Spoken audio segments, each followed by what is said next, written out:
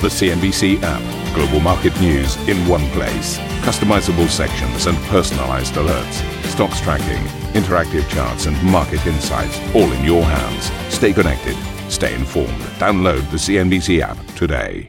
Good morning, everybody. Welcome to the program. This is Squawk Box. US stocks rally, yields retreat as investors shrug off recession fears after better than expected services sector data. But Federal Reserve officials continue an aggressive push to cool rising inflation, with St. Louis Fed President Jim Bullard telling CNBC he favors front-loading and is discounting recessionary fears. With all the job growth in the first half of the year, it's hard to say that there was a recession. And with a flat unemployment rate at 3.6%, it's hard to say there's a recession. The Bank of England gets set to raise interest rates for the sixth consecutive time in what could be the largest central bank hike in 27 years out of the Bank of England. OPEC and its allies agree to hike output by a modest 100,000 barrels per day. That is way less than the US administration had been hoping for.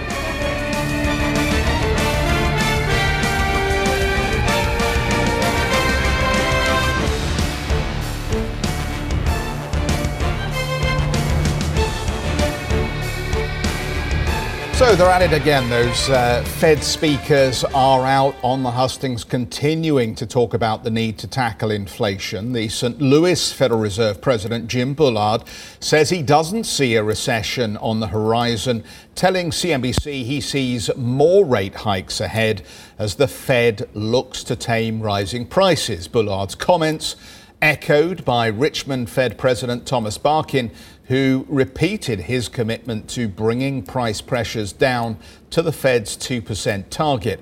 However, Barkin did warn a downturn could happen, quote, in the process. The Minneapolis Fed President, Neel Kashkari, has rejected suggestions the FOMC could cut rates next year, saying it's extremely unlikely. Kashkari said the more likely option would be for rates to continue rising until inflation is firmly on its way back to 2%.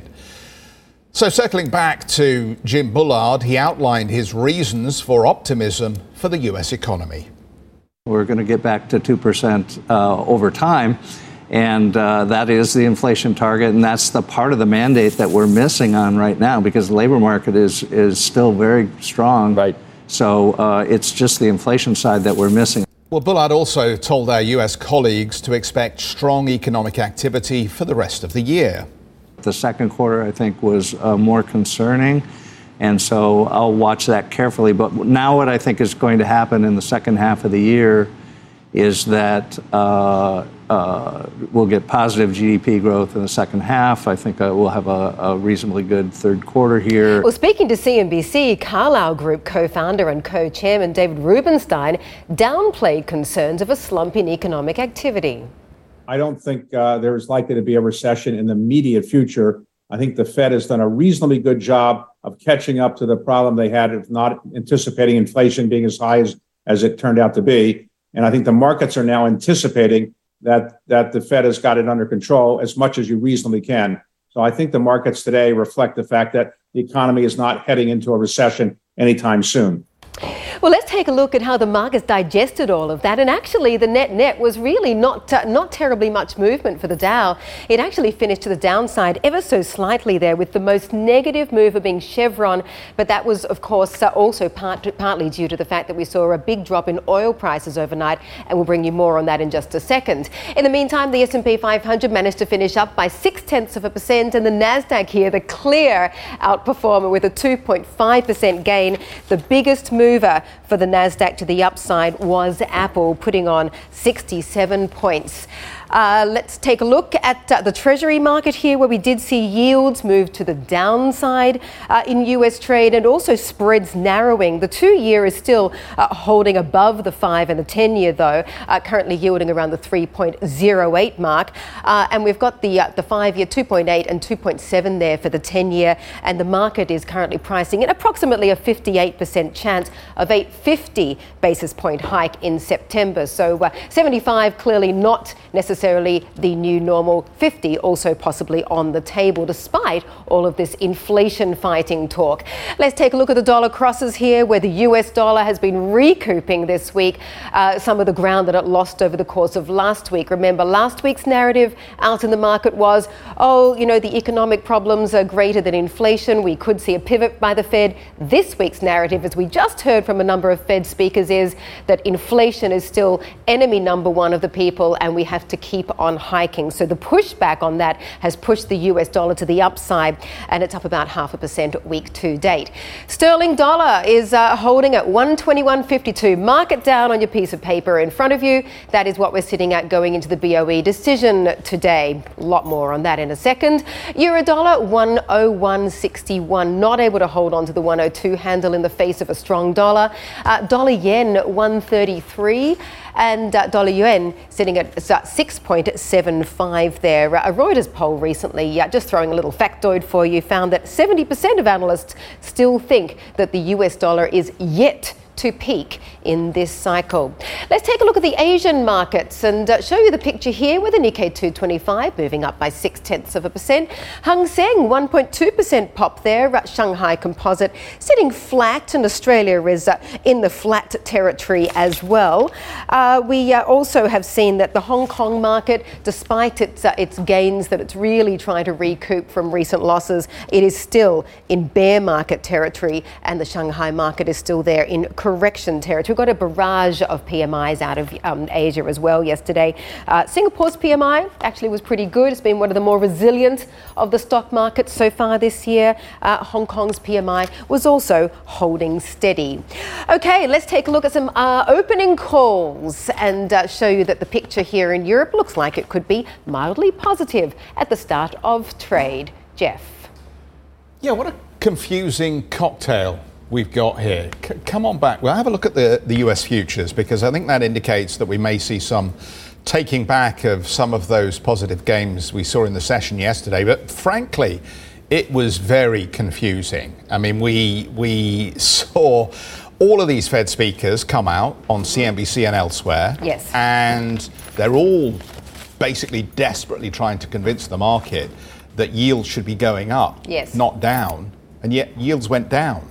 So the market is insisting that it will fight the Fed at this stage.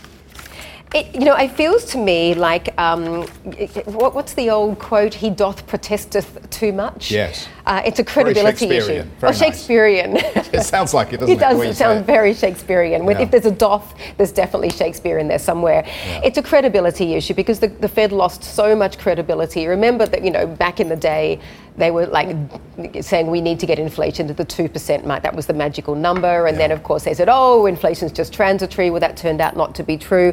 And then they arguably started hiking way too late. So now it's like they've got to put it out. Did you notice how many of the speakers overnight said we've got to get inflation down to the 2% target? Because they had that to begin with, and then they've lost it clearly, and now they're so desperate to put it out there that no, we're sticking to what we originally said. So they don't want to have egg on their face. They don't want to, show that they got it so wrong and that it was a big mistake to try and get to the 2% in the first place. But I would say a lot of the issues with inflation are supply side. So you can hike as much as you like, and you're not going to clear the ports by hiking rates. You're not going to put food on the table or solve the war in Ukraine by hiking rates. You can only do it on the demand side, and it looks like because the economic growth is slowing down and prices have gone up, that's sort of self-correcting anyway. Yeah, I mean, that's a terrific point. It's the same dilemma for the Bank of England today, isn't it? The bank is set to apparently raise rates for the 6th time in a row. Money markets have priced in a more than 90% chance of a 50 basis point hike this afternoon, which would be the bank's largest rate increase for more than a quarter of a century. Inflation in the UK currently stands at 9.4%. That is a 40-year high, with soaring fuel costs expected to push that figure to 11% in October, when the cap on annual domestic energy bills is due to increase once again. Sterling has lost something like 10%, I think, against the US dollar over the course of the year so far. So sterling obviously likely to be impacted by any sizable 50 basis point move at this stage. But let's get out to Jumana, who joins us from outside the Bank of England. And Jumana, Andrew Bailey and the team at the Bank of England have been heavily criticised over recent months for apparently muddled messages. And I do wonder this time how they finesse a 50 basis point move, having spent most of the year dismissing the likelihood of such a big step. I think the question is very spot on, Jeff, and it was actually yourself. You asked the Bank of England back in May whether or not they had considered going for a larger interest rate hike, and the answer they gave you was quite non-committal at the time. They said they're always looking at their forecasts and how things evolve, but at that time, back in May, they thought a 25 basis points was justified. But obviously, over the next couple of months, things changed. Back in June, we had a 6-3 split with 3 hawkish dissenters. 3 members on the committee actually wanted to go for a 50 basis point hike. And here we are today with a 50 basis point hike pretty much fully priced in at this point. And I just want to draw viewers' attention to a line that a lot of market participants have been calling on in expectation of today's meeting. And that is out of the June MPC minutes. The Bank of England inserted a line saying that they would look to act, quote, forcefully if there were signs of persistent inflationary pressures. And so that act forcefully has been taken to be understood as a means of going for a higher interest rate hike and possibly 50 basis points today. There's also about another 40 basis points priced in for the September meeting, 150 basis points priced in by the end of the year. So that tells you that the short-term interest rate market is really expecting a steep hiking curve out of the Bank of England. And then so the question is, how did we get to this point in the first place? Well, back in May, they had their forecast for inflation of 10.25 percentage points for this year. They're likely going to upgrade that even more this time on back of that energy price cap increase, as we talked about in October. So they're likely to revise that upwards to 12 percentage points. And you and Mandy were just talking now about how some of these inflationary pressures are external driven. That is true. But at the same time, if you look at core inflation measures, there are signs that things are beginning to become a lot more broad-based. You look at wage growth, for example, and on any different metric you look at it, it is way above the long-term average of around 3%. We're running closer to 5% than 3% from a wage growth standpoint. And so putting all of those things together, there certainly is a lot of pressure on the Bank of England to do something about the inflation environment. And at the same time, the dilemma that many of these central banks are grappling with is how they can raise interest rates but not do it in such a fashion that they could tip the economy to a recession. Perhaps one good thing that's working on the Bank of England's part in a positive way is that the recent activity indicators have actually been better than expected. We had those PMI numbers recently still above the 50 line. So many people are saying that this is the Bank of England's window. Just get it done, go for the aggressive hikes before things start to turn south for the economy.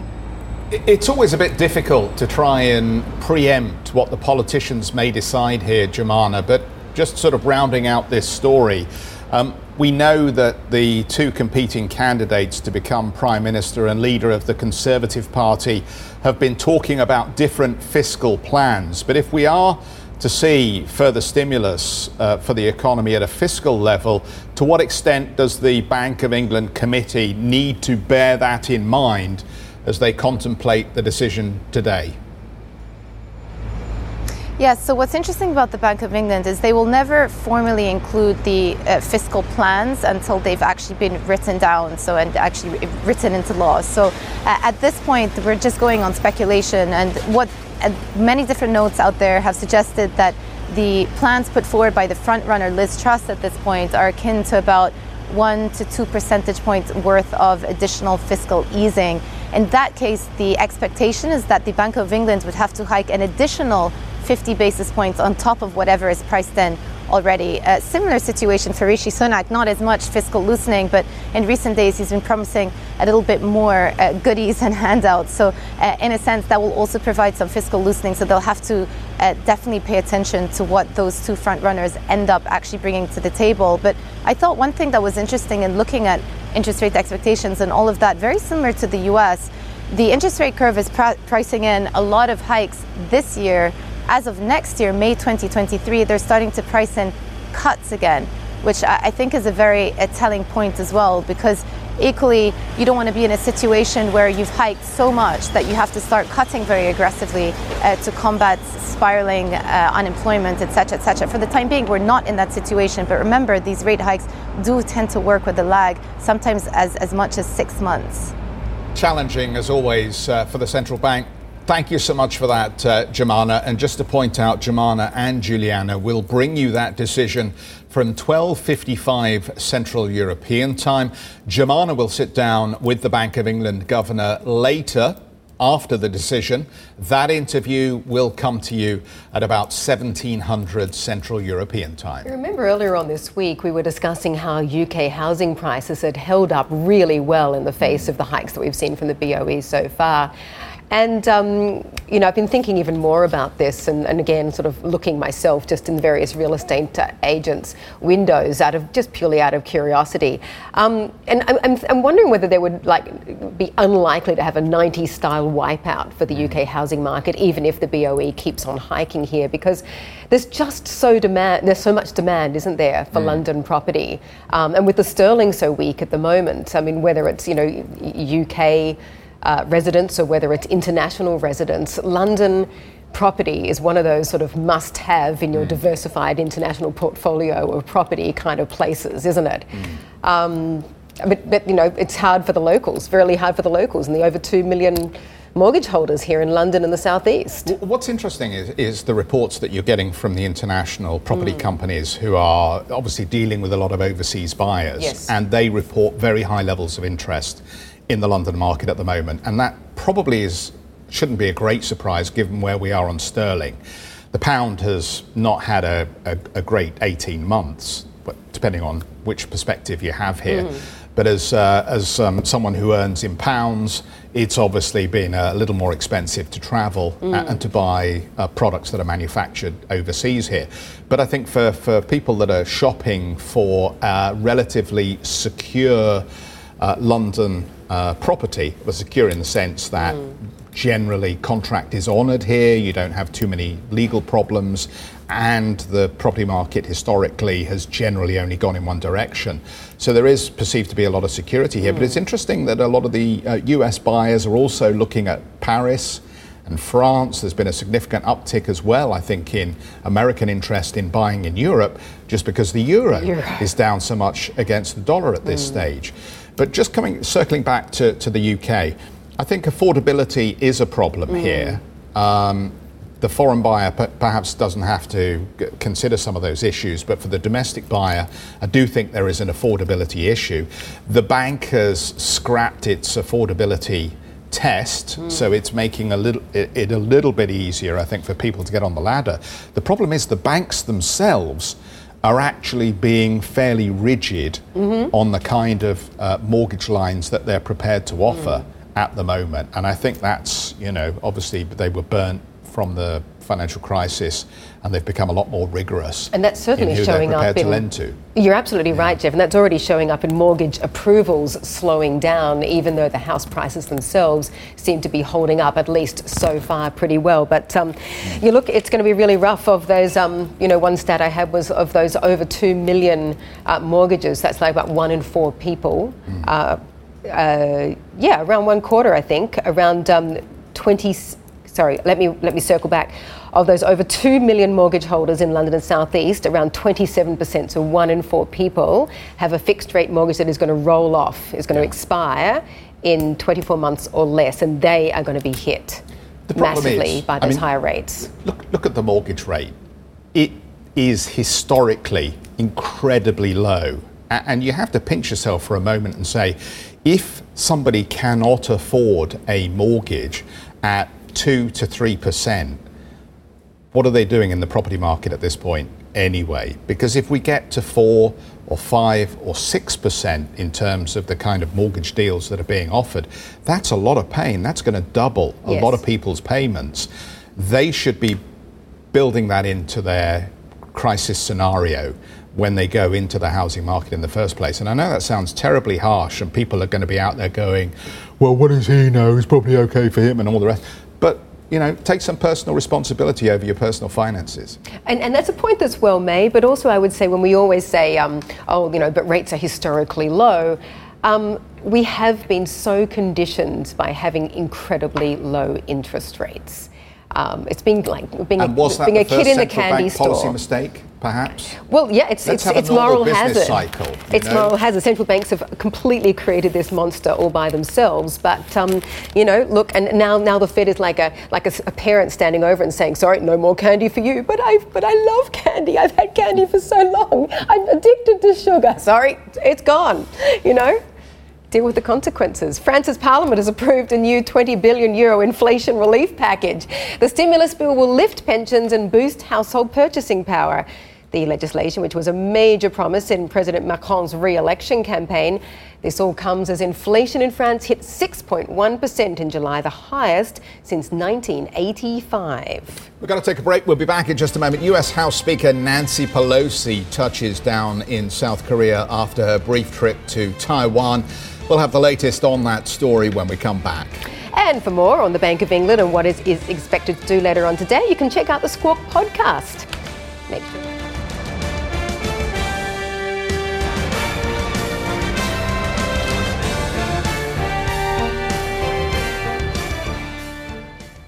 Listen to CNBC's Beyond the Valley, the podcast that explores the biggest tech news from across the globe. Join me, Arjun Karpal. And me, Tom Chitty, every week as we bring you insights into the top stories, unpack the latest trends, and find out where the industry is headed. Now available on Spotify, Apple Music, and Google Podcasts.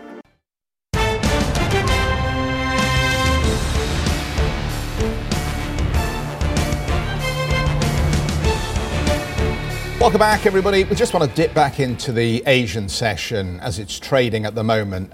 In anticipation of Alibaba numbers, Hong Kong has had a rip-roaring session, up 1.5% at the moment. The Shanghai Composite has just slipped into negative territory. We still have this whole story playing out about the rage in Beijing to Nancy Pelosi's visit.